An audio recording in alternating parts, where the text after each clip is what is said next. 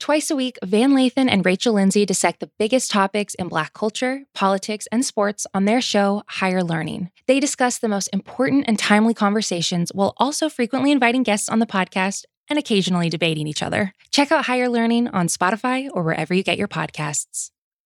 This episode is brought to you by eBay Motors. With over 122 million parts, from superchargers and brakes to exhaust kits and beyond, eBay Motors levels your baby up to its peak performance. And with eBay Guaranteed Fit, your part is guaranteed to fit your ride every time or your money back. With all the parts you need at the prices you want, it's easy to bring home huge wins. Keep your ride or die alive at ebaymotors.com. Eligible items only. Exclusions apply. This episode is brought to you by 20th Century Studios' Kingdom of the Planet of the Apes. As a ruthless king builds his empire at the expense of the remaining human race, a young ape will fight for the future of apes and humans alike. Kingdom of the Planet of the Apes. Enter the kingdom in IMAX this Friday and in theaters everywhere. Get tickets now. Cold open question of the week, Kaz. Dave? What is the forbidden door for the Masked Man show? Like, what's going to be shocking if it happens on this show so that everybody will be like, holy crap, they opened the forbidden door? Man, I am too easygoing of a person to ever have such forbidden doors. And anyone who loves this show or loves this sport is welcome to the Masked Man show. We would never do a thing like have doors or forbid them from coming through. The doors are always open. The forbidden doors are just wide open on this show. Maybe we could, I don't know. I think people listening to this probably have an idea. We should prove them wrong. We should open up the doors too. You know, at this point, I think Shane McMahon would be the one to come through the forbidden door. I'm not sure that we can. I'm not sure we have a door that'll fit him. But we'll leave that door open. Shane, give it a shot. You're welcome on this show. Let's start the show. What's going on, jabronis? It's Pitch Mr. Perfect, Skylar Aston. Hey, this is Bruce Pritchard. This is Roast Battle Season 1 champion Mike Lawrence. Husky Steve Kazee. This is Trey Kirby. This is your girl, WWE superstar, the legit boss, Sasha Banks. Hi, this is Lillian Garcia. My name's Kevin Owens. I'm Shinsuke Nakamura. I'm AJ Styles, the phenomenal one, if you will, and you're listening to You are listening to the Masked Man Show. The Masked Man Show. The Masked Man Show.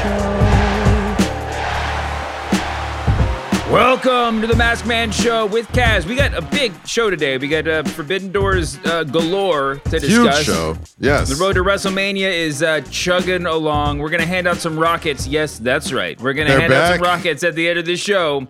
But, I mean, it's Thursday morning.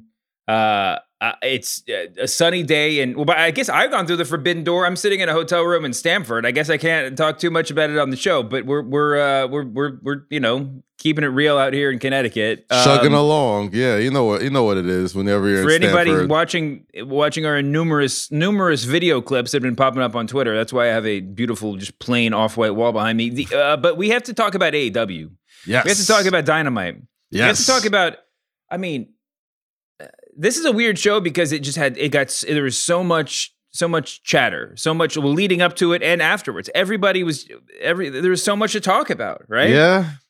The thing I want to start with is, first of all, thank you, Tony Khan. I mean, I'll say thank you, Tony Khan, for any number of reasons, but thank you, Tony Khan, for nipping in the bud the really pedantic the argument we were going to have about whether, or like the definition of a forbidden door, because I was absent-mindedly complaining about this all week because I was like, Tony Khan is not talking about a forbidden door if he's talking about a free agent signing. Those are different things. And like some people were just like, yeah, I know. And some people I was texting with ad nauseum were like, stop texting me about forbidden doors. This is really boring.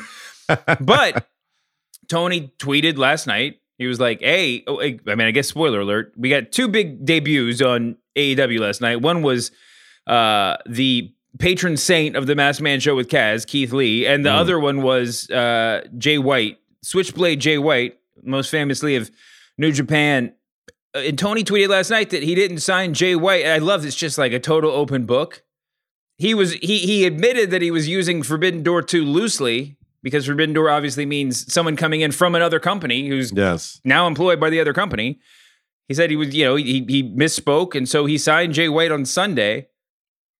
And he showed up last night in the backstage segment. Part of me thinks that backstage segment was such a weird way to debut him. I was watching it and I was like, are they even there? Did they just go to wherever Jay White was and film this bit? I don't know, but I'm excited to see Jay White there. I'll be honest. They were in Atlantic City. They were. I would say they're fairly local last night. And I have a friend. His name is Tyler. I wouldn't say friend, but he's a great Twitter follower. Tyler Conway, who tweets does a lot of social for BR and does the NBA. And he went to AEW Dynamite last night. And I love getting a nice barometer of like what people think of AEW. And he thought the same thing I thought. I know of Jay White, but I don't think that if that was the only debut yesterday, I think it would have been looked at as a letdown. And I think that's exactly why they produced it the way they did, right? It was kind of like a bait and switch. I don't know. I have the same issue with both of them. And by the way, it was a great episode of Dynamite. And I have no complaints. Best episode of Dynamite in months, by the way. Like every segment felt important. Yeah, we'll talk about all of it. I think with both Jay White and Keith Lee, I mean, I don't want to get in this whole, the flip side of what I'm about to say is obviously the top of the card is stacked and, everybody can't be in the main event all the time and blah, blah, blah. But, that was like two potentially huge debuts that were pretty low key, all things considered. I would say Jay White was more low key than Keith Lee. I haven't. So let's just take Jay White real quick because I am a huge Jay White fan, and I'm a fan. I'll just say it. I'm a big fan of Jay White. Fan of Impact Wrestling now, maybe more than ever. Jay White should have said no to going to Impact Wrestling because it's really. Yeah, I mean, he's been there. He's doing that. He's like, it's just it takes a little bit of the shine off the rose. And I'm not even talking about the Impact Wrestling, like their place in the. Well, I am talking about their place in the wrestling universe. I mean, it's a different thing. And Jay White, I mean, listen, man, Jay White. I think I've mentioned Jay White as somebody who would be just like a potential like AJ Styles in the Rumble opportunity, right? I mean, I'm not saying not that he was going to go to WWE. But you could have him come out of nowhere, his first big American appearance, and just be like, "Holy crap, that's Jay White of New Japan. He's the, whatever," and it would be a big deal. I mean, there's a little bit of shine off the New Japan rose in general right now. Yeah, that was kind of my point. Like, I feel like, I mean, I think Okada could have come out and it would have been a little bit of a fizzle, because we're in a different spot now than with vis-a-vis New Japan and just the wrestling fan. I mean, just think about the way that fans were like, I mean, you could just go on Twitter and Reddit and just watch the way that people were responding to like Wrestle Kingdom a couple years ago compared to the way they're responding to stuff now. I mean, it's just a different place. Yeah. But, and this is what counts for Jay White and Keith Lee. There's a huge bonus to treating somebody like they're super important on the way in the door. Now you can make the case that they did that with both of them. Right? The Super Click, whatever, elite storyline, the fragmentation, whatever, is all kind of in the weeds right now for someone that's not like watching like, super closely every week. And like, is it meaningful that Jay White came out? Is he like now the fourth leader of the elite or like what, like it's who knows? But we should all be super excited that Jay White has a place in AEW, and I hope that he hangs around because I desperately want to see him work in AEW with a lot of these big names, right? So I think that what they did was, I mean, but under the constraints they were in, whatever, what they did was fine. Yeah, I mean, so Jay White to me is a guy who I've always known is really talented and extremely, well respected and a great wrestler, but he comes in at a time where, like you said, the kind of the heat off of New Japan has kind of cooled off a little bit. And it's been a long time since I stayed up till 4 a.m. to watch this guy wrestle a live match. Like everything that I've seen of Jay White in the past several years has either been on a replay or a GIF or something like that, or on Impact Wrestling. And one thing that I'm hoping for, and which I'm starting to see, is that you talk about being treated like a very important person every time you walk into the door, and how important that is because you can get lost in the shuffle. If you ask a couple of people, I don't agree, but if you ask a couple of people on social media or just their thoughts on certain folks who have debuted, they feel Adam Cole was somebody who got lost in the shuffle. And now I think with the arrival of Jay White, I feel like, and his promo on Rampage and him ending Dynamite last week, this past week, just kind of telling Adam Page that he's coming for him. I think what they've been quietly doing is like Adam Cole sort of like building his own subset of the elite within the elite. You know what I'm saying? While, and I've always thought that this is kind of going to it's always going to end up with Adam Cole versus the original elite as babyfaces, a returning Kenny Omega. You know what I mean? Adam Cole probably getting the world title off of Adam Page with the former members of Undisputed Era by his side, with Jay White by his side, with Britt Baker by his side, and then turning by default the Young Bucks, Kenny Omega, and those guys into baby faces. And they're really starting to treat Adam Cole like a big deal. I think Jay White's arrival kind of signifies that because there's so much stories that you can tell with it. Not really a forbidden door, though. You know what I mean? Like, not really a forbidden door. And thanks to Tony Khan for thoroughly explaining that, because I think that was a topic of conversation for a while. And good on him for doing it, because it kept me glued into the show the entire episode. There was 5 minutes during the show, Dave, where I convinced myself, oh, it's going to be like Sasha Banks or somebody who like comes out and like. Well, that gets to the bigger question though. Yeah. Were did they raise expectations too high? I think they did, but I think it's a good thing that they raised those expectations high, because it kept me locked in throughout the entire show. It kept saying, "Oh, is this it? Is that it? Here's the best possible reading I'll give it." I mean, and it's like, I think Tony Khan's tweet about the Forbidden Door sort of admits something that a lot of people have said, which is that like he was sort of overdoing it with the hype, right? I mean, look, there was Tony Khan has an announcement, was a graphic on this week's Dynamite lineup, right? I mean, it's like it's Tony Khan has an announcement as the new CM Punk speaks, right? Thing. I mean, yeah, but I mean, it's hard for me to argue that even with J. Cole and even with Keith Lee, that those two debuts lived up to the hype. But you can, like, it's one thing to sort of like, or to say, oh, that was overhyped, it didn't live up to it, sort of in a very like clinical way. I don't know, man. If somebody, it's like if somebody invited you over for like the most incredible ice cream sundae you've ever had. And they gave you just like a really delicious, proper, like square meal instead. Yeah. You know, with like a a little bit of ice cream at the end. You know, I just feel like, and there's no complaining about that, because let's be honest, incredibly well-constructed, well-told episodes of professional wrestling that keep you at the edge of your seat the whole time, based on its own momentum, not based on preconceived expectations. That is a novelty in the modern professional wrestling world. That is hard to come by. That is the real shock. That is the real reason to show up and the reason to go home happy. Yeah. Okay. So the fact that, Shane McMahon didn't come out, and just like cut a work shoot promo on his dad. Well,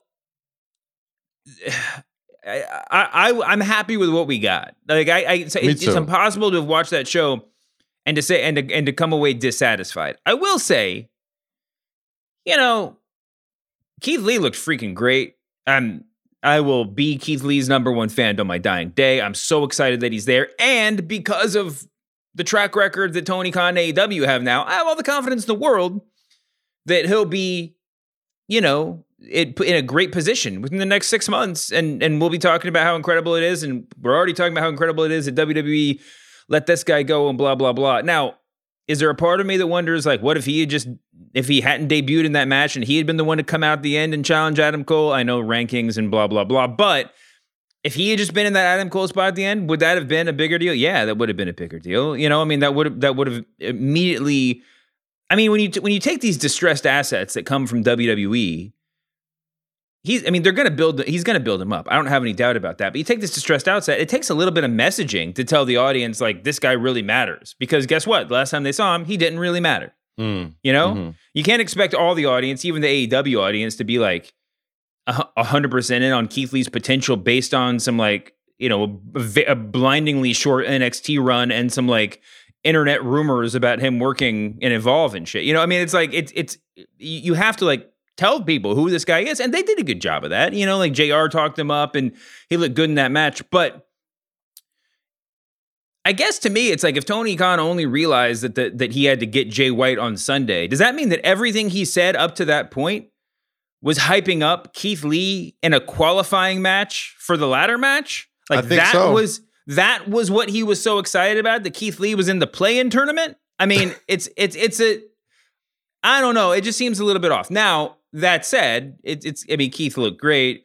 They put him in the right spot. I mean, in that match, he looked like $1 million, and he will continue to be, you know, freaking awesome for them. Kudos to Keith for cutting his honeymoon short or whatever they decided to do to make that thing work. But yeah, I mean, I can't say I'm not excited. Now, all of this is to say that in an episode of AEW Dynamite, when Keith Lee debuted, when Jay White debuted, when there was a bloody title match, like hardcore title match with that could have carried a whole show on its own, the greatest moment of the night we haven't even discussed, and maybe your mileage may vary, but the biggest moment of the night for me was seeing CM Punk and Jon Moxley team up as a tag team out of nowhere. I mean, you could even say this about CM Punk on stage with Sting and Darby at the beginning, but when Mox's music hit, I mean, that was just old school, like feel in the bottom of your stomach wrestling excitement. And also, it's just the two absolute icons like that. I mean, like living legends that just come together in a match. I mean, it's just like it felt so cool. Yeah, I got to give Tony Khan his credit, right? Like, I feel like Tony Khan it's not an easy job. I don't want to say it's an easy job, but it seems like he has the easiest job in professional wrestling, right? Because it sounds like an easy thing to do, but it just feels like AEW is in the service of fan service. It's like they're literally booking the territory through Twitter. It's like if they listen to Twitter or just listen to wrestling journalists or podcasts for a couple of weeks, they can get a good show out of it, right? Like, everybody, I'll start with Keith Lee. Could you have had him debut after the Adam Page match and pretty much slap the title and do all that thing? Great. But what makes Keith Lee awesome is Keith Lee wrestling. And the fact that he debuted in a match, we got to see how awesome he was, because like you said, it's been a while since we've got to see unhinged, like, comically athletic Keith Lee just do what he does and just, you know, turn people into instant GIFs and memes, like bouncing people out the ring. Like, it's been a long time since we've gotten to see that. And that was the first thing we saw as soon as he jumped out. So kudos to that. On top of that, there was like an hour and 20-minute stretch where I was like, this is the best wrestling show that had on TV that I've seen in a long time. It went from the MJF intro, which was phenomenal heel work by MJF and FTR and Sean Spears and those guys. Then followed by CM Punk teasing, okay, here I am with Sting and Darby. I need to find a tag team partner that's not Sting and Darby, right? He goes on Twitter. He's atting Danhausen. He's atting Samoa Joe. As that's happening, here comes the inner circle to kind of work out their differences or whatever. And now they're teasing a split with the dissension. I think, Santana and Ortiz had a great promo, looked like megastars. Sammy Guevara looked like a huger star after that, like being like, man, I'm the TNT champion. I don't need this shit. Y'all figure it out. And then after that, you see I think we get Jade Cargill in there too, which is like, I mean, come on. Like, I don't gotta hype up how great it is to watch Jade Cargill wrestle. But then you got right after that, then you have Jay White and the Elite come out. You know what I mean? And the band switch that they did there right before the mystery ladder match opponent is coming out right now was so perfect because it went right into a commercial break and it gave the audience the time to go on social media or call their friends or text their friends and be like, yo, did you see that? Jay White's in All Elite, blah, blah, blah, blah, blah. And just as like that's settling in, that like, you know, that door is open for New Japan and Bullet Club stories and Elite stories, boom, here comes Keith motherfucking Lee, who, you know, has a brand new song that feels like Keith Lee. And it's like, holy hell. All you had to do to get people to like this dude was just kind of let him do what he's been doing for the past 10 years. You know what I mean? And that's just kick ass and just be cool as hell while doing it. It was, and then after the Keith Lee debut, then you get FTR versus Punk and Moxley and just having Cults of Personality followed by Wild Thing come on. Like, that crowd has already lost their shit by then. Like, there's nothing else you can do to get them even more excited. But you know, then that Texas Death Match happened as well, which really superseded my expectations. Last night's episode of Dynamite was like top to bottom, probably one of their best shows they've ever put together. And that's including the episode with Punk debuting and Brian and Omega, like just top to bottom, they delivered. And the stuff that we haven't even talked about is stuff that we might be the stuff we remember, right? I mean, I don't think we're gonna go back and we're gonna like be looking back a year and just being like, oh my God, Keith Lee when he came out against Isaiah Cassidy. Hopefully, we'll be talking about bigger and better things for Keith Lee. Yes. But you know what? We might be in a year being like, oh, we might be talking about MJF having a cardboard cutout of CM Punk as like a, you know, Nation of Domination era Rock style like moment in time that we all like remember. You know, like it's just one segment after another, man. There's so much. It's just so packed. It's funny. I've been like rewatching a bunch of. I think I said this in the show a while ago, but I've been rewatching tons of like Attitude Era episodes of Raw. You know, I'll be going in for a certain thing and because of Peacock. You know, because Peacock allows you to, or the WWE Network, whatever, obviously puts you in a different situation. If I'm watching YouTube, it's just you watch the clip you're looking for. If you're on Peacock or the network, you end up watching the whole show because it's just there right in front of you and you're skipping around and everything. Right. Some of those episodes of Raw were just 2 hours of just gold. Like, I mean, every segment is one that you remember, right? And you're just like, this all happened in one night. Yeah. And that's what last night felt like. It was really cool. How about that title match though? What did you think about what do you think about that? Listen, big ups to Lance Archer, the Murder Hawk. You know, I was not huge on him for a long time, but he absolutely great finish. I thought the finish was really spectacular. You know, the fact that they hit the buckshot lariat so early. You send out, the guy from American Top Team. His name, Dan Lambert. You send out Dan Lambert to unscrew the top, like when you reward wrestling fans for paying attention and making them think just one or two more beats, you do so much fan service because now their mind isn't even thinking about what's possible anymore. The first thing you saw Dan Lambert do when he comes in and unscrews the top turnbuckle is, oh my gosh, now Adam Page doesn't have the leverage to do the buckshot lariat, which is the move that, you know, he gets everybody with. And there was some nasty spots in there. I'm talking about just not even just nasty in the sense of like landings and crash. I'm talking about like, we're still in a pandemic. I don't need you to be licking blood off of people's faces, Lance. Like, I don't need you to be doing it is bloody, gory mess. And, you know, if you're into that, fantastic. I think in my older age, I'm starting to get a little bit stomach turned when I see it, but I can appreciate the artistry of it. And the flip over the ref's back into the buckshot lariat through the table, and it comes so suddenly. Like, because I'm looking at the clock and I'm like, damn, like, Lance, they might just put the title on Lance Archer because, like, he's getting his ass kicked and, I know about TV time. They got to go home soon. And then just out of fucking nowhere hits that into the waiting tables. I was just like, yeah, well, you can't come back from that. Like, that's just fantastic. And not even, it was a really impressive match. I know Adam Page is the world champion for a reason, and you knew he was going to have a great showcase with somebody who could make him look really good. So you got to give Lance Archer his credit there. I could actually quibble with the ending, but I'm not going to because the overall effect was just so great. What was wrong with the ending? No, the ending itself was good. I just thought Murder Hawk, the Murder Hawk could probably survive going through a table, after all he'd surved that night. But I guess he'd been worn down. He lost a lot of blood. Yeah. I found myself, and I feel like the same way the last time that when the Danielson Page match that got bloody, I felt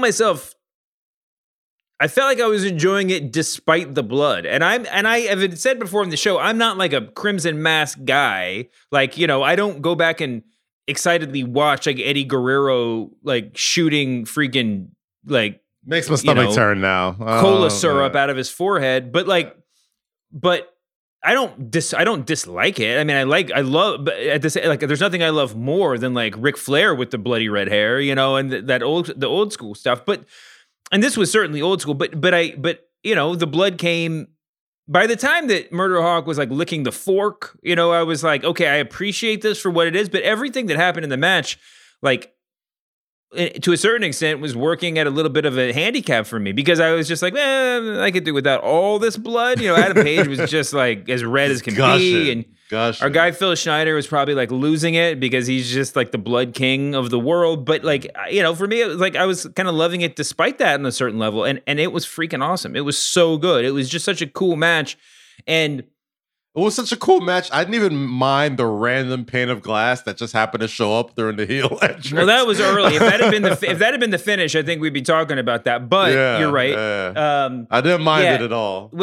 I kept thinking, like, did somebody just put that there? Was that the? I think that was like his like plan. I don't know. I think that was like his plan, like big heel entrance. There was an old totally. This is a total aside. There was if anybody remembers Candid Camera as a show, I remember I watched like the reruns of that when I was a little kid. I don't know what they were on, but it was just a prank show, right? And regular people would get caught up in some prank, and then they'd all have a big laugh when they found out it was fake.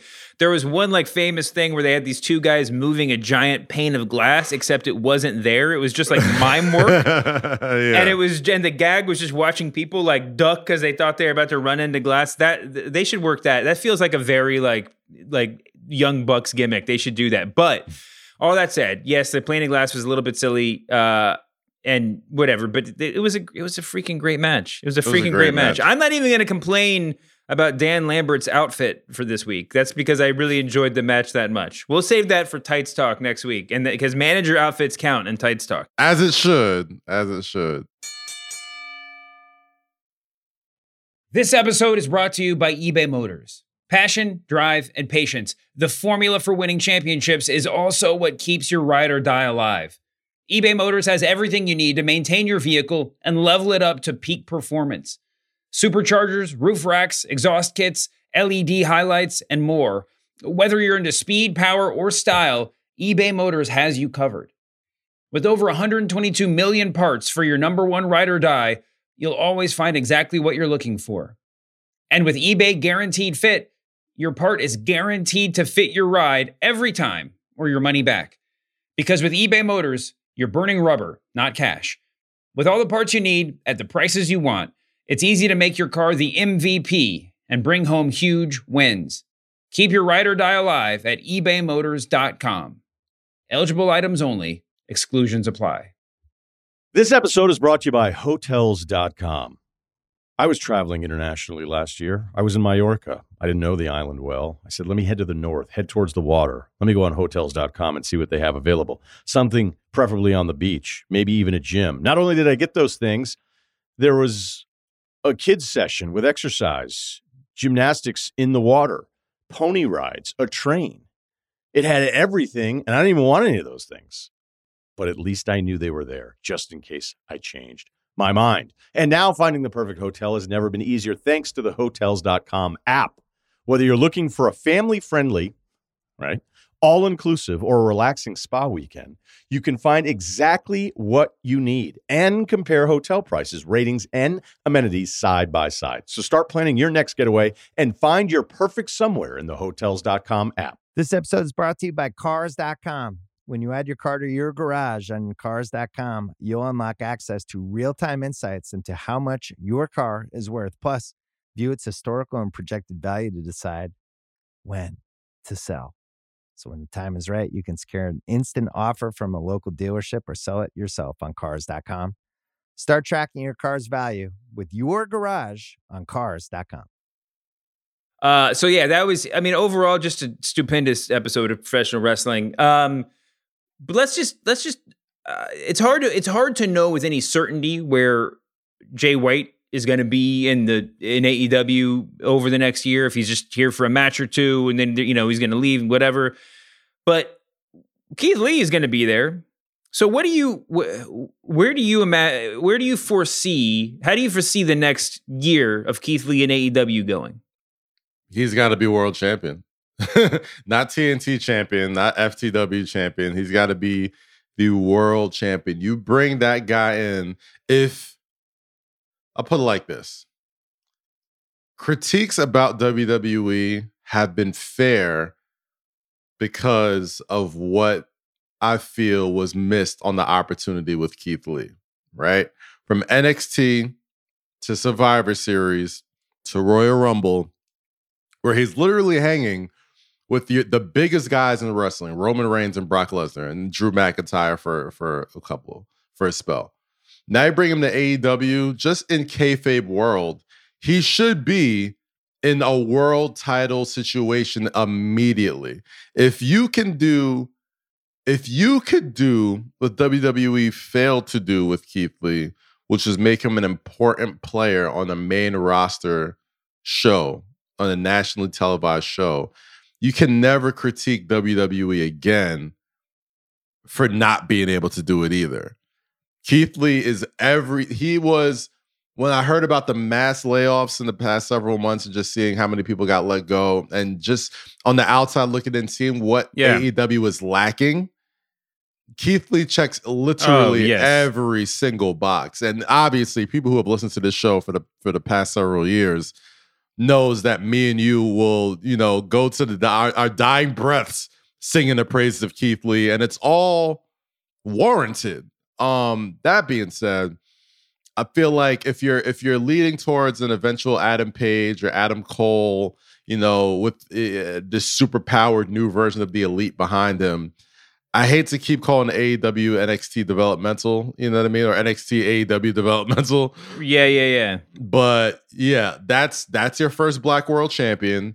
That's one of the new faces of your company. That's a guy you can make into mainstream and do everything you can do. He is he's the total package. And if he's not in your world title picture by this time next year, something went wrong. This time next 6 months. Honestly, there's a lot of lessons to be learned by the way that Keith Lee's WWE run transpired. But honestly, I think that if anything, listen, he should still be there. He should be at the top of the card on Raw or SmackDown. It still hurts or whatever. me. It's the one release that I'm really like, damn. But they really let Keith Lee go. Yeah. I think of all of the people, the WWE is, it's not of all the people. I think the original sin with Keith Lee is that they waited at least a year too long to sign him in the first place. And then once they signed him, they waited too long to actually decide to do anything with him. I mean, he's not young, but besides that, he wasn't in need of seasoning. Keith Lee could have been in the main event at WrestleMania the year before he signed with NXT. And if you want to take that lesson, you can't wait. You can't wait. He's a freaking force of nature, man. This is old school wrestling 101. I mean, and listen, you got to give him a little bit more backstory and longevity. He's got to have some legs. He's not just going to be a territorial monster who's here 1 month and gone the next. But Van Vader didn't come in and just like work squash matches for a year before they decided to do anything with him. They didn't have Van Vader go after the TV title. Yeah. I mean, he's championship material, right? Or he's a contender. So I don't know. I mean, I think you can be comfortable in just like strapping that AEW rocket to Keith Lee's back and watch him go. One thing AEW hasn't done is have like their behemoth or that force of nature that just, I would say the closest they've gotten to it is Jade Cargill. You know what I'm saying? Like she's like their sort of like, as soon as this person walked in and say, we can't deny this person. Like eventually she's going to have to run this shit. And I think Keith Lee's got to be the same way. I said he should be in the world title picture in a year, but man, how long can you have him do squash matches or do sort of like these impressive feats of strength before you're like, this guy should probably be the world champ, So I think, it wouldn't shock me and it wouldn't surprise me if I said a year, but if less than that, if in 4 months and in 6 months, he just comes in and just takes over everything and is the world champion. That is a layup upon layups if it comes to AEW. And we'll see how that goes, man. He's the total package. Let's hope he could keep it straight. Yeah. Let's move on. We'll circle back to, I think, some of these personalities and some of the ones we haven't even discussed when we hand out rockets at the end of the show. Yes. Let's talk about WWE a little bit. Let's talk about it. I don't know. I have a series of questions. Raw was pretty enjoyable. I like some of the matchups that we got, and I like, some of the stuff that they're doing on there. Obviously, we're on a one-way street towards the Elimination Chamber, and then obviously WrestleMania afterwards. Man, where to even begin with my list of questions? Is our buddy Bobby Lashley, is he working heel or is he working babyface right now? I don't know. I've been so confused. Like, it seems like they were just teeing up this babyface run, and obviously Brock Lesnar puts him in a weird spot because Brock's just a force of nature of his own. But I don't know, that it's like that whole like I'm gonna defend this championship at WrestleMania thing. It's just like, so I might have some intel on that. I think there's a strong possibility. Well, I have it on good authority that Bobby isn't 100%. And I think there was a good push to have him work baby up until WrestleMania, but I'm getting the feeling that his health status has probably changed some plans for that. That makes sense. I mean, it's easier to play. It's easier to work heel if you're not going to be wrestling week in and week out. Yeah. I think Bobby tweaked something at the Royal Rumble. And I think I'm not sure what his status is for the next couple of months, but I have it under good authority that he is working hurt. But he's a new WWE champion, and if you pay attention to all those hype videos going into Royal Rumble, you would be thinking like, this guy's definitely the babyface, and then as soon as he won the title, he's right back to old hurt business. You all suck. I'm the greatest, Bobby Lashley. But I don't know, man. I would like to see Bobby get a nice baby run after the past 2 years that he's had working the Goldbergs and the McIntyres of the world. So we'll see, man. We'll see after Elimination Chamber, and I think next week where the chips kind of fall with him. Because I do think I think he deserves a big Mania moment. I think especially last year, opening the show, going in as world champion, coming out as world champion, kind of holding the fort down for Monday Night Raw when Raw was in a lot of flux. Yeah, I think Lashley as a babyface would be very interesting to me. Yeah, I agree. What else? Damian Priest. I think Sean Sapp tweeted this. They gave Damian Priest this Jekyll and Hyde gimmick, and he basically went from a guy that never loses matches to a guy that never wins them. Where are you on Damian Priest right now? Because, well, I mean, he's one of these. No, because he's. I mean, if WWE is going to showcase any like quote unquote new stars at WrestleMania, he's got to be one of them, right? So I mean, where are we with him right now? Very confusing with Damian Priest, because for the past, since he's debuted, he's been booked very strongly. Like, I don't think, I think he went about like a year and some change before he was like ever actually pinned on TV. So he's been booked really strongly. He was in very instrumental for that Bad Bunny storyline, and obviously seeing how much he's brought to that company has put Damian Priest in a very good spot. Now, this whole, don't bring out the Damian side of the Priest of him has been. I'm not the biggest fan of it. I'll be honest. I'm not the. Do you biggest think he fan explained? Do you think he just explained to like creative finally why he came up with the name, and he was like, "Yeah, it's a little bit of this, a little bit, both sides of the coin," and they were just like, "That's it. That's the gimmick." Yeah, that was. I saw once I saw the new Tron on him, I was like, okay, this is gonna be. You know what they got to do with it? You know what they should do? Yeah, they should put him in a tag match with Bad Bunny and have him turn on Bad Bunny. Yo. Honestly, I thought the Raw after Rumble, I thought Damian Priest was gonna have an open challenge and Bad Bunny was gonna answer and take the U.S. title on a stadium tour until WrestleMania, which would probably be better use for the title at this moment in time. But I don't know, man. It's weird. Like, it's weird for me to like, because he's still technically a babyface, right? Yeah, but, I don't find myself rooting for a guy like that. I mean, but then you put him in the ring with AJ last night, and I think the sort of, he pales in comparison a little bit. I think Damian Priest I think he's shown us about all he's going to show us right now as a baby, and I think that, I mean, dude, I just think, you kind of streamline. We'll put him on the Tights Talk list for next week too, John. He's got a great voice, though. Great pipes. But maybe you put a little bit more eyeliner on him, and you put him in black. That guy's the heel of all heels. My fiance is the barometer of what I think of wrestling a lot of times. And then she'll come in and she'll see Damian Priest on TV. Like, what's this guy, a devil worshiper? He's got to be a bad guy, right? He's evil. I'm like, I don't know if he's a devil worshiper, but I wouldn't. He's a fun-loving devil worshiper. He loves to have a good time. So yeah, just let's keep taking the temperature here. Where are you on Miz versus the Mysterios? I think man, I don't know. It's definitely still not the time for a Dom versus Ray match. There's only so many times you can still build up the, you gotta break out the nest one day and grow up one day, blah, blah, blah, blah, blah. I think Dominic, forget Ray for a second.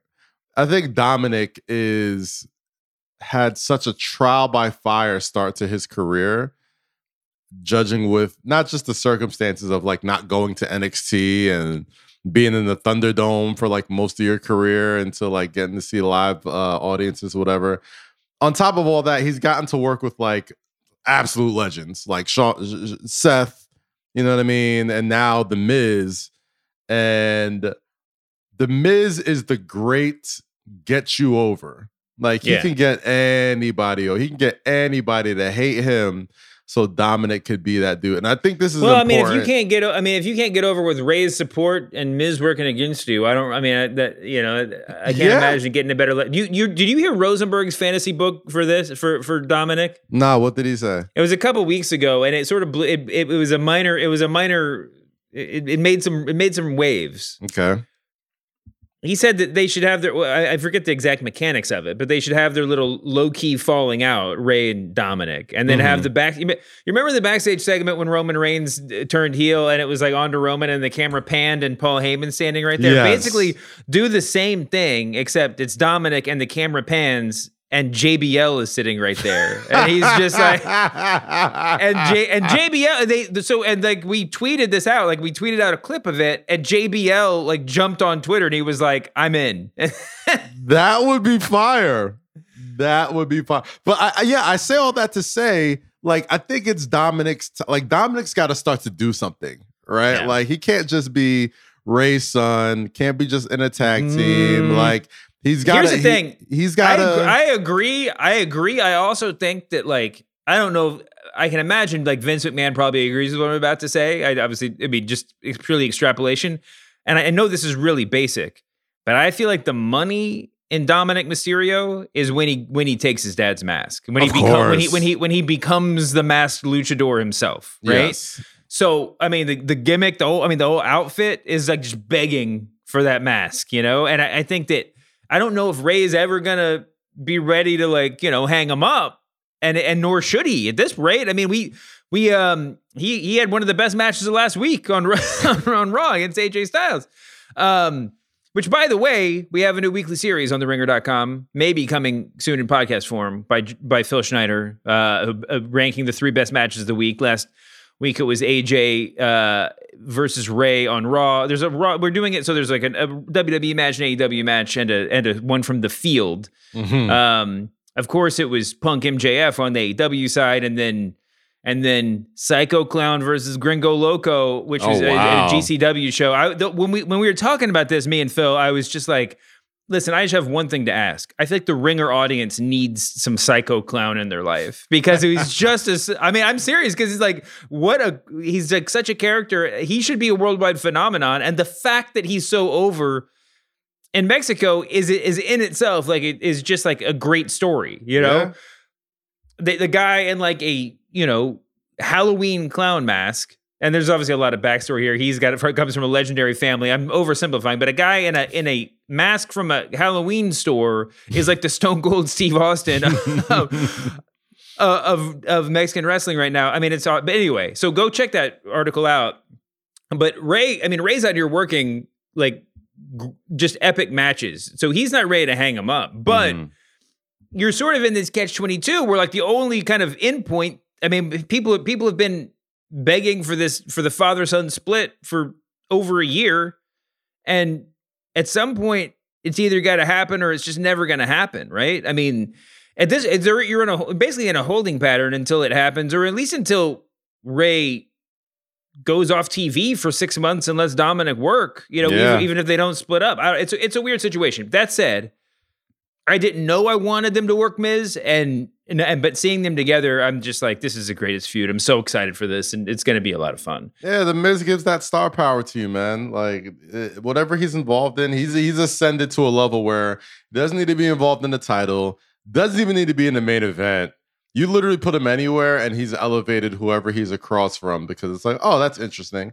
You know what I mean? Because the Miz is involved, and that's, you know, he's great. He's great at that. But like I said, I think now is the time to see what Dominic is truly made of on his own. You know? What are we doing? Okay, let me change the subject because we have to talk some SmackDown a little bit too. Okay. I love anything that involves Riddle and Orton.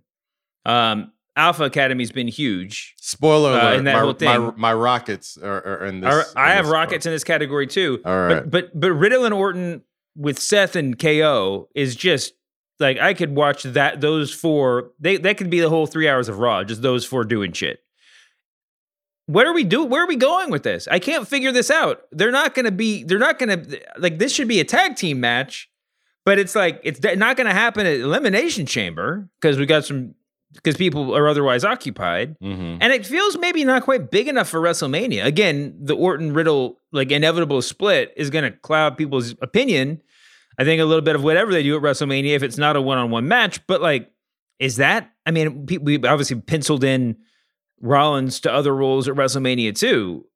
Is it ever going to pay off, or is this just like a thing that's happening on Raw for a minute that's eventually going to pay off in, you know, both teams splitting up or something? I don't know. I feel like all 4 of those guys are kind of like masters of their crafts right now. You know what I mean? Obviously, Randy, Seth, and KO, obviously, but Riddle. I can't believe it, man. I mean, I've said it on this show before. I was not all the way there on Riddle. I mean, I saw Riddle work, you know, in PWG. I've seen, you know, like I was a fan of Riddle in the kind of way that you're fans of guys that you've seen wrestle on, like, you know, on, you know, hand cam footage or iPhone footage like 20 times or whatever. But I don't know, when he showed up in NXT, I was just like, the character's not quite there. It's just too basic, or it's too broad, sort of, you know, and even his ring work, I mean, he's like one of the best. He's like absolutely like elite at like, and he's better now. But when he came over to WWE, he's like elite at like 75% of the shit that he does. He lulls you to sleep until you forget he's like an elite athlete. 25% of the stuff, I was just like, I felt like freaking like Bob Holly watching tape. I'm just like, it needs to tighten up in there. You know, like I just felt like I was giving these like old man wrestling critiques about stuff. But anyway, the fact that he's one of the biggest wrestlers in WWE right now, and deservedly so, and he's like basically not changed anything since I was sort of like half in on him. I feel like an idiot. He's so freaking good. It's so obvious, you know? A lot of that stuff, man. The stuff, a lot of the stuff that works in pro wrestling, backstage and on TV, it's just like, well, it's common sense. I think that's a Vince McMahonism. Common sense.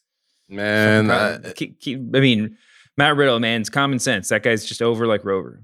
Yeah. Riddle is a star. And I always thought he was going to be a star. Like I said many times over, I said he's the love child of Rob Van Dam and Kurt Angle. But I think that might have been underselling it a little bit. I think he's got a little bit more personality. Well, he's probably got more of Kurt's personality than RVD's personality. And he's just entertaining, man. Like the way he can work in some family-friendly weed jokes every week, you know, and get Randy Orton. Like, again, everybody is waiting for Randy Orton to turn on Riddle. And I guess the natural order of professional wrestling is that's kind of how it always happens. I've gotten myself to a point where I'm totally okay if it never happens. I'm totally okay if Randy Orton was this evil, sadistic, crazy person for the past 20 years of his life, and he just meets a nice weed smoking buddy and just becomes just like an overall nice guy now. Like, and he's just like, you know what? Nah, we're not gonna do the whole thing. Like maybe they do just like a very amicable split where it's just like, you know, Randy, I love you so much, bro, but I think it's time for me to go. And it's just like, really? And maybe Randy's the one who's really heartbroken over it. And like, it doesn't, not even in like I'm going to like kill you sort of way. Well, maybe just like, I just really miss my pal. And then they split. There's nothing violent. They just kind of go their separate ways. And what if Randy's the one who was like the Wolverine picture where he's like holding the picture from the X-Men cartoon, just like rubbing a picture of Riddle, like, man, we used to have so much fun. Like, that's what I want to see. Like, I've seen Randy turn on people like more times than I have like fingers on my hand, right? Like, I've seen enough. The fact that I want Randy Orton to live by these 5 words for the rest of his career. Keep Randy Orton silly forever. Just keep him silly. Okay. Keep him silly. Keep him silly. Like I'm super good on Legend Killer. I'm super good on the Psycho. I'm super good on the Apex Predator. He's done it all. And I'm sure he's sick of doing it too, because he's getting such a kick out of being this guy for the audience now. Keep Randy Orton silly forever. There's a whole other level he can get to without having to punt kick people in the head or RKO old people. Like he can ascend. If you didn't think there's a level Randy Orton can ascend to, I promise you there's a whole nother level he can ascend to if you just keep him silly. I think the Randy Orton question is this. He was on the show, a while back, or he was on the Ringer Wrestling show a while back, and a couple weeks ago.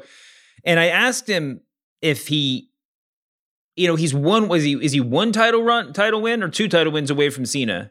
I think he's 2. I think he's a 15-time champ right now. Right. So basically he's at a point now where like, if at any point they're just like, hey, we need, we here's the script for the next 6 months or whatever, you're going to win the title at the next pay-per-view. We're going to we decided we're going to put you up in the main event. Like every conversation has to be with the eventual record in mind, right? I mean, he's talked about wanting to fight Cena one-on-one for that, to see who gets the most title wins.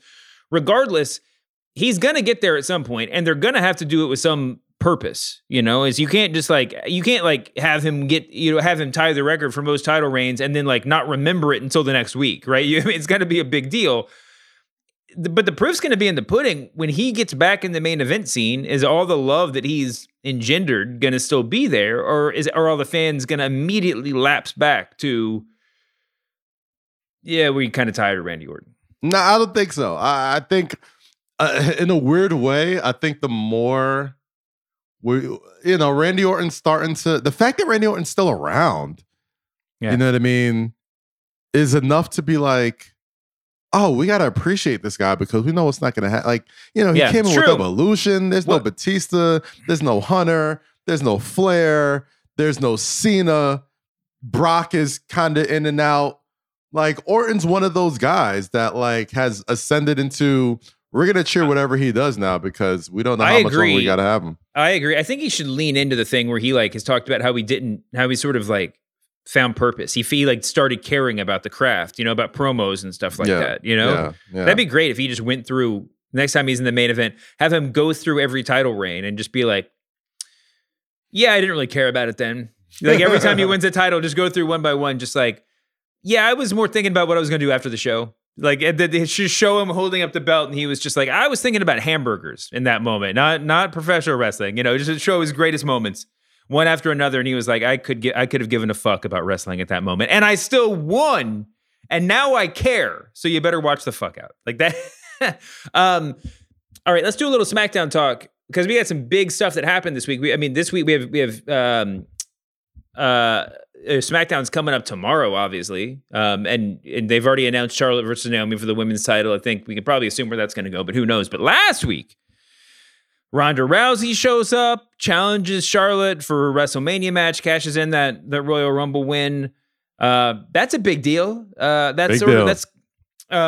I don't know if we can kind of intuit that on the Raw side, we're going to have the Bianca Belair, Becky Lynch payoff. I hope to God that's where we go. Although, like we said last week, I hope that doesn't mean Lita's a one and done. Because did you see her hit like in the ring on Monday night? Did the hits, and they still get the crowd going. It's supposed to play the moonsault. Years ago, I interviewed AJ Styles, and in retrospect, I was pretty naively, but I was just like, do you ever think about, like, he's always been talking about retiring since he was like 25, he's always like, but I was just like, is it gonna be like just you act like it's like a day you're gonna be like, I've had enough, but isn't there gonna be a day when you just go to like slingshot yourself off the top rope and you miss? Like, isn't like the margin for error just becomes more and more of a reality as you get older, and he was just like, I'm not gonna let it get that far. But you watch Lita go up to the top rope and you're just like, all right, she looks great. Everything's been smooth so far, but I don't really want to see this go wrong. But she looks so good. She looks so good. Mm-hmm. So that's going to be fun. But what do you think about Charlotte versus Rousey? I mean, definitely a good way to where in the spectrum of things, that's probably the safest way to make sure Rousey gets cheered at WrestleMania, right? I guess.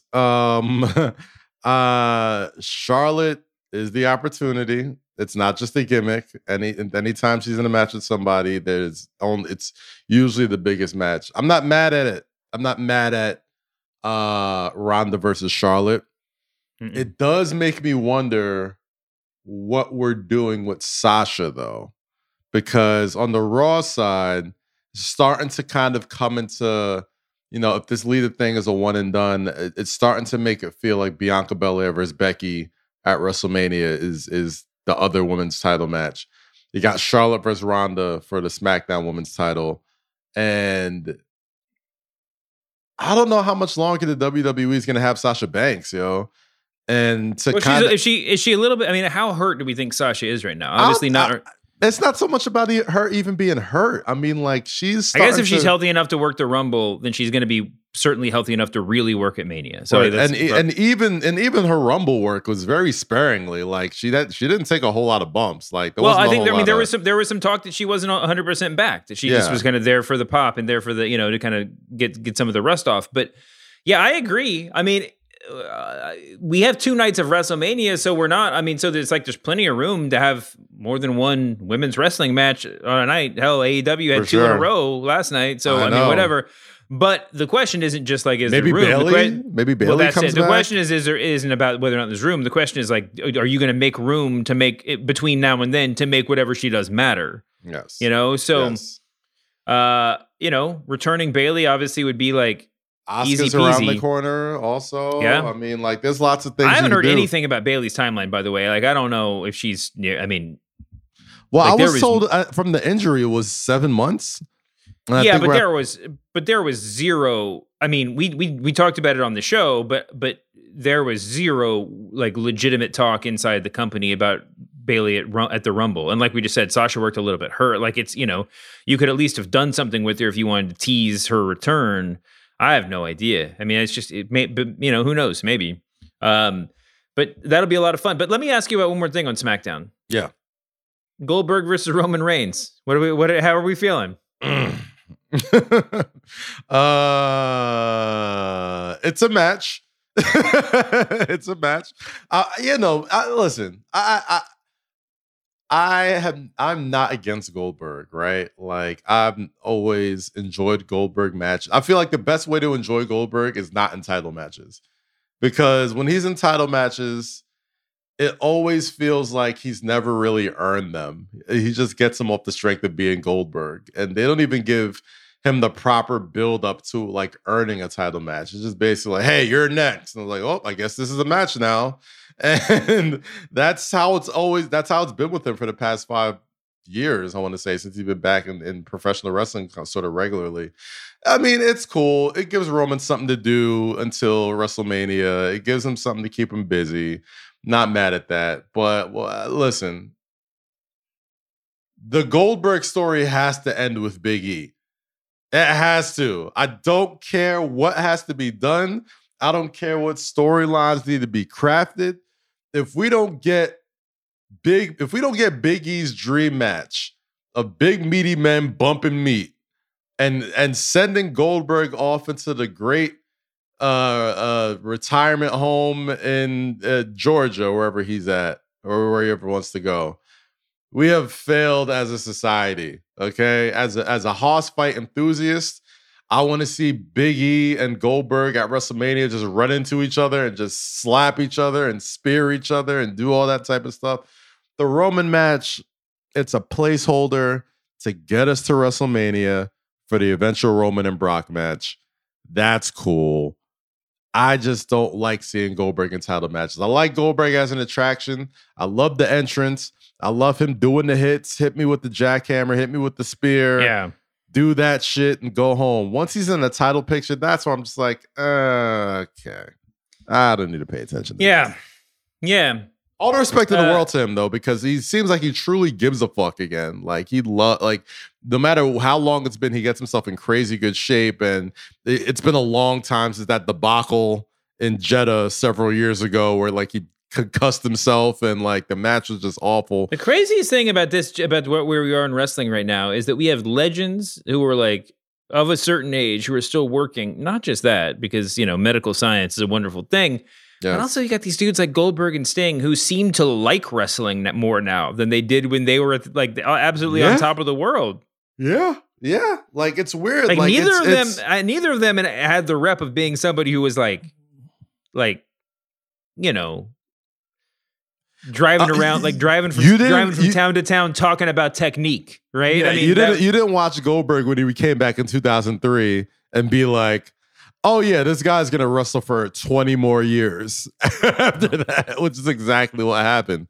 Anybody who's listened to anything about Goldberg, and not so much Sting, but Goldberg was just like, oh, well, this guy was the right guy at the right time, and he just kind of rode that wave, and you would have rode the wave too. But now, like you said, you mentioned it a few weeks ago, the same thing with Sting. You get to a certain age where you kind of put your life in perspective and you could go back and see everything that's you've done. And you got like a brand new appreciation, or not even appreciation, but like it almost gives you a brand new hunger to do this thing that you're uniquely qualified to do, and it turns into a love again. So like you got to respect Goldberg, and you got to respect Sting for finding that thing so much later in life. But like I said, I'm not the biggest Goldberg fan, especially in Universal title matches, but I do enjoy the novelty of him when he does show up. I do love him as a special attraction. Hate seeing him in a title match though, but more power to him for getting ready for it. All right, let's do it. We've been talking about it for weeks, for months. It's time to hand out the Rockets.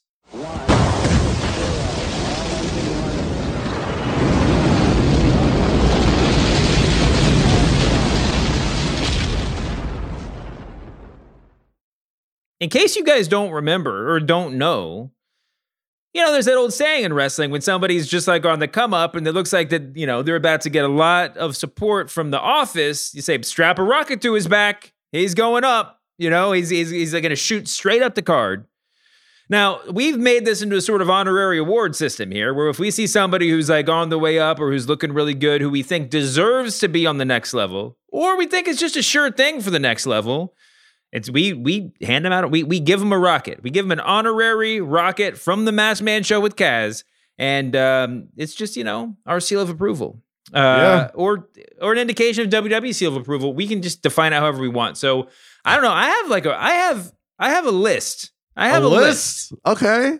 I don't. Do you want to alternate? Do you want to do the list? Yeah, let's go back and forth. Do you want to go first? I will go first. I'm not going to hit all mine. I bet we have some of the same people. So why don't you go first? My first rocket goes to Chad Gable. Chad Gable is a guy who couldn't get TV time if he was literally on fire in front of it. Right. And now he not only is he a wonderful promo now, he's getting his shush over. One of the best. A wonderful promo, well spoken, gets real heat, like he's getting the shush thing is starting to become a thing, you know what I mean? Like, and on top of that, he is a badass dude when it gets into that square circle. Like, he could wrestle his ass off. And, he's only brought in the best out of Otis.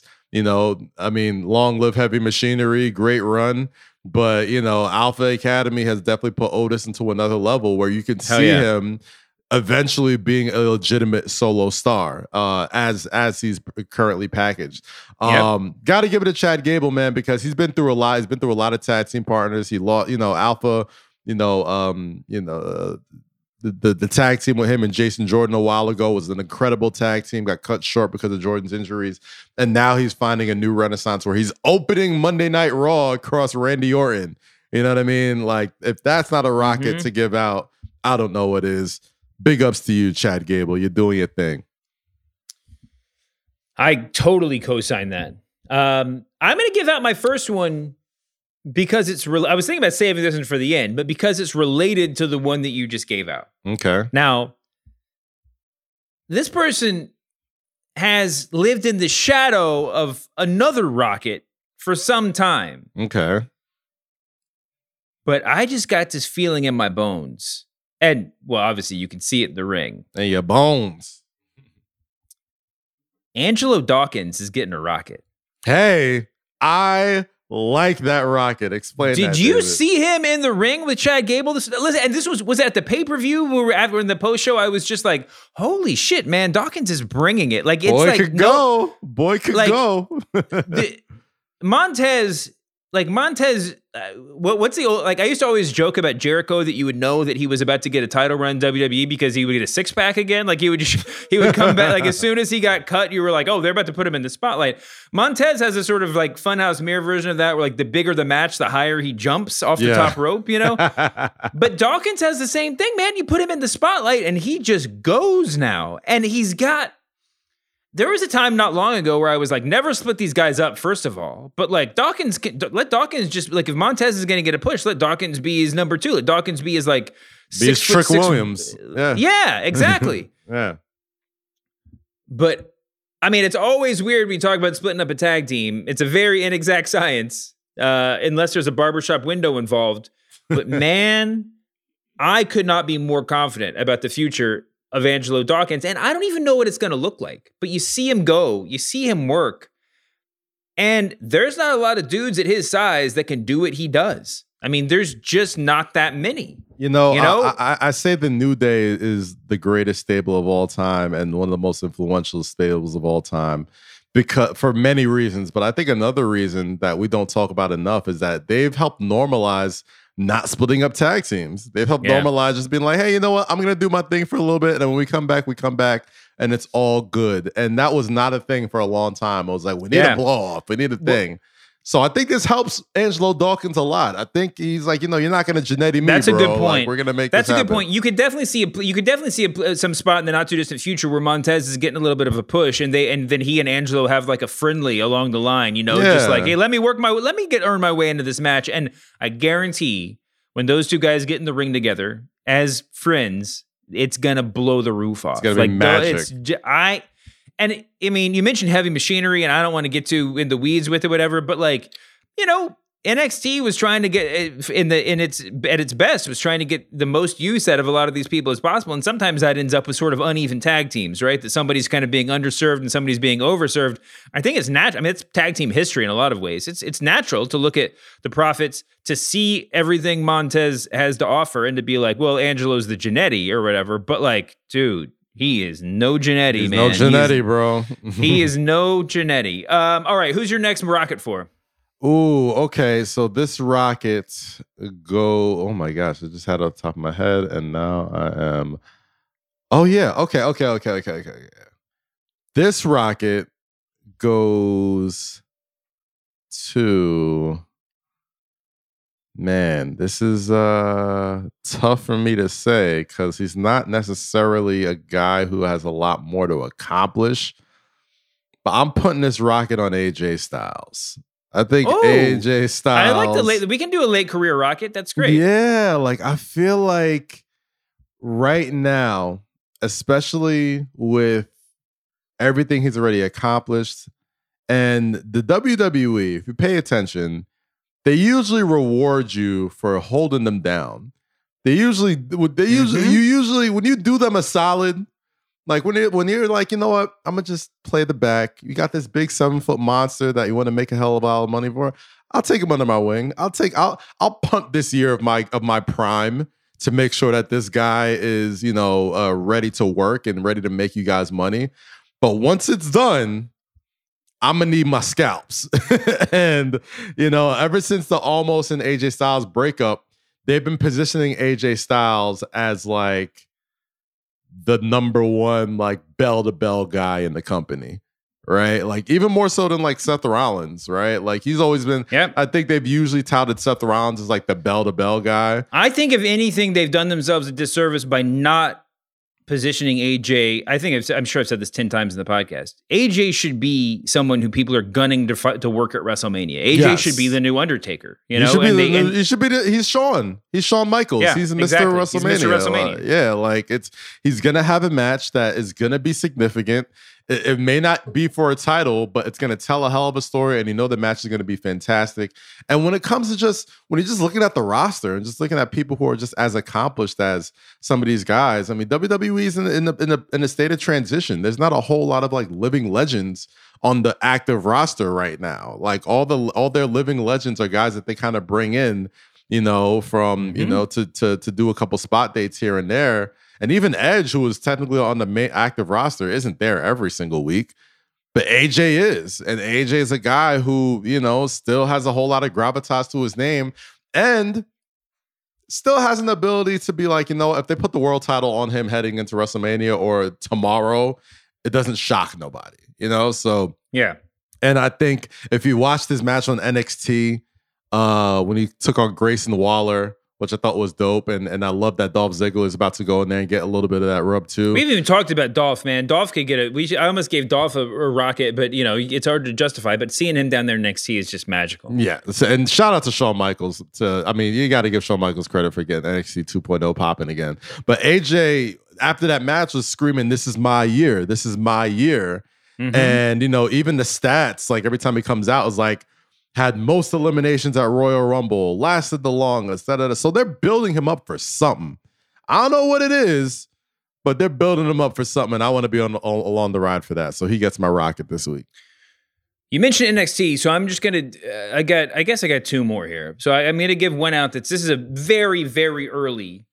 I was watching NXT 2.0 this week, and I had the urge to give out a couple of rockets. Almost. Oh shit! I'm down, but I'm gonna give it 1 or 2. It's as close. All right. We're one match in, but I almost gave a rocket to Tiffany Stratton. I think there's no more a sure thing for WWE than that performer and that gimmick. That is roll out the red carpet. She's on the way, but we're one match in and we're not there yet. But I feel even with limited usage, even limited reps, I feel 100% certain that you can give a rocket to the Creed brothers. Those guys are the best thing I've ever seen in professional wrestling. And I they're so much fun to watch. You know, the real life brother thing obviously has its benefits in terms of just like synchronicity and interaction and everything else. But physically they look different enough that they are like complement each other. They got like they're already telling interpersonal stories in the midst of their matches. And even if they weren't, these two guys can work like wrestling automatons. Like they are just crazy good. It's like the Steiner brothers with two Scott Steiners. It's like two. Well, yeah. I mean, don't discount Rick. Not discounting Rick at all, but I mean, just as far as intensity. It's the Steiner brothers, but with personality. I mean, they do more with their face in one match than the Steiner brothers did in the first decade of their career. You know, but I mean, it's crazy, man. I cannot wait to see how just the next like 2-3 years of these, and we're gonna give them other rockets in the future. You can get more than one rocket on the Masked Man show. On NXT too. I got an NXT rocket to hand out again. And do it. I don't even know if it's much of a rocket, but Wendy Chu Hive, stand up. I fucking love me some Wendy Chu. Wendy Chu chatter, man. A lot of Wendy Chu chatter this week. Becky Lynch gets on Twitter like, put Wendy Chu in the Elimination Chamber. She has to be the mystery opponent. Wrestling is so funny sometimes, right? Like we could talk as up and down about work rates and who should be on this spot, who should be on that spot, who should be main eventing, who should be debuting for what company. And sometimes all you need is a little girl, not little girl, she's not little. All you need is a woman in pajamas and a mug with a sleepy gimmick to make you realize why you love this stupid form of entertainment as much as you do. It is so perfectly silly. It is so entertaining. It works on a million levels. Just like, and obviously there's the Orange Cassidy comparisons because whatever. I think it's two very different things. Yeah. Wendy Chu, man, not only could she go, but like just the creativity to put simple wrestling moves with a sleepy twist on it is just hilarious to me. I love watching her work. Yeah. More Wendy Chu. That's all I got to say. Totally agree. All right, I got one more, and then we got to get out of here. Yeah. You mentioned Orange Cassidy, so we got to give one out for AEW. And listen, my AEW list. I got some AEW. Something about the way that Tony Khan is booking the show that sometimes the rockets you want to give out feels like he already gave the rocket out, by the time that you want to say it, because he's like you don't want to give it to Hook. Like we all get it. Like we know Hook is a thing. So no, I'm going to do an obvious one because like I went through the list, dude, Lee Moriarty had about a 10-day span where he deserved all the rockets in the world. I'm not sure I'm 100% ready to hand that out to him. I don't even know if we've given one out to Jungle Boy in the past, but like just watching him win the tag belts and cut that promo last night, like you can feel it. I got to tell you, I'm this close, and this is just because I'm only going to give one more out. I am I was a millimeter away from giving one to Serena Deeb because she's Louise. Look at her work. I mean, character, in ring. There's nobody like her in that company. Maybe nobody like her in the wrestling world. But I'm going to give a real obvious one here because in a company that has about 12 dudes who deserve the world title or deserve to be in world title matches, 12 dudes who are like just over as can be, famous as can be in the AEW universe. There is a list of people who are super duper headliners who aren't even sniffing the main event. But there's only one dude who's you definitely would put in that category, who's kind of on the come up. or who hasn't gotten the opportunity to really shine yet. Yeah. We all know it's coming, Mm-hmm. but that man is Wardlow. Yes. I mean, has there ever been more of a sure thing in terms of like what they're going to do for that man? Oh yeah. He is. I think there's a lot of him. I think Wardlow is really significant in the sense that, you know, everybody and their mom, including us on the show, have joked about him going to WWE. And I do think that there's a lot to, I think that Tony Khan's going to do right by him as like proof of concept for future homegrown talents, you know, who are heavily muscled. But dude, that man is a professional wrestler. Yeah. That man, talk about doing stuff with your face. I mean, that he did more last night than a lot of guys do in their whole career. I mean, he's just been so good at being.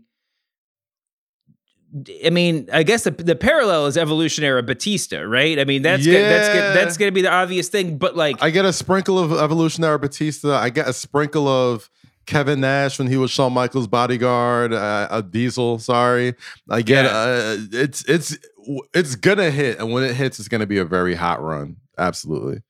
So I think that goes without saying. Do you have another one? Because I have one more AEW one. I got one more AEW rocket. Okay, let me see. I wonder if it's the same one that I have. It might be.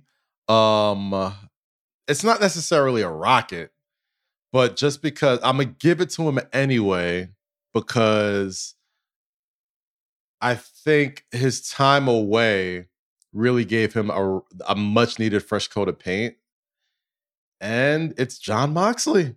Like, I think Jon Moxley going away. Here's one thing I've always had stuck in my head about Jon Moxley for several years. The Stone Cold podcast, where he's talking to Moxley and trying to get him to like cut an Austin style promo or Austin style whatever.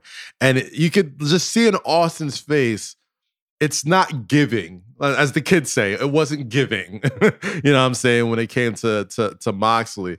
And I think you fast forward, 7 years later, where Wild Thing hits right after CM Punk as the mystery partner.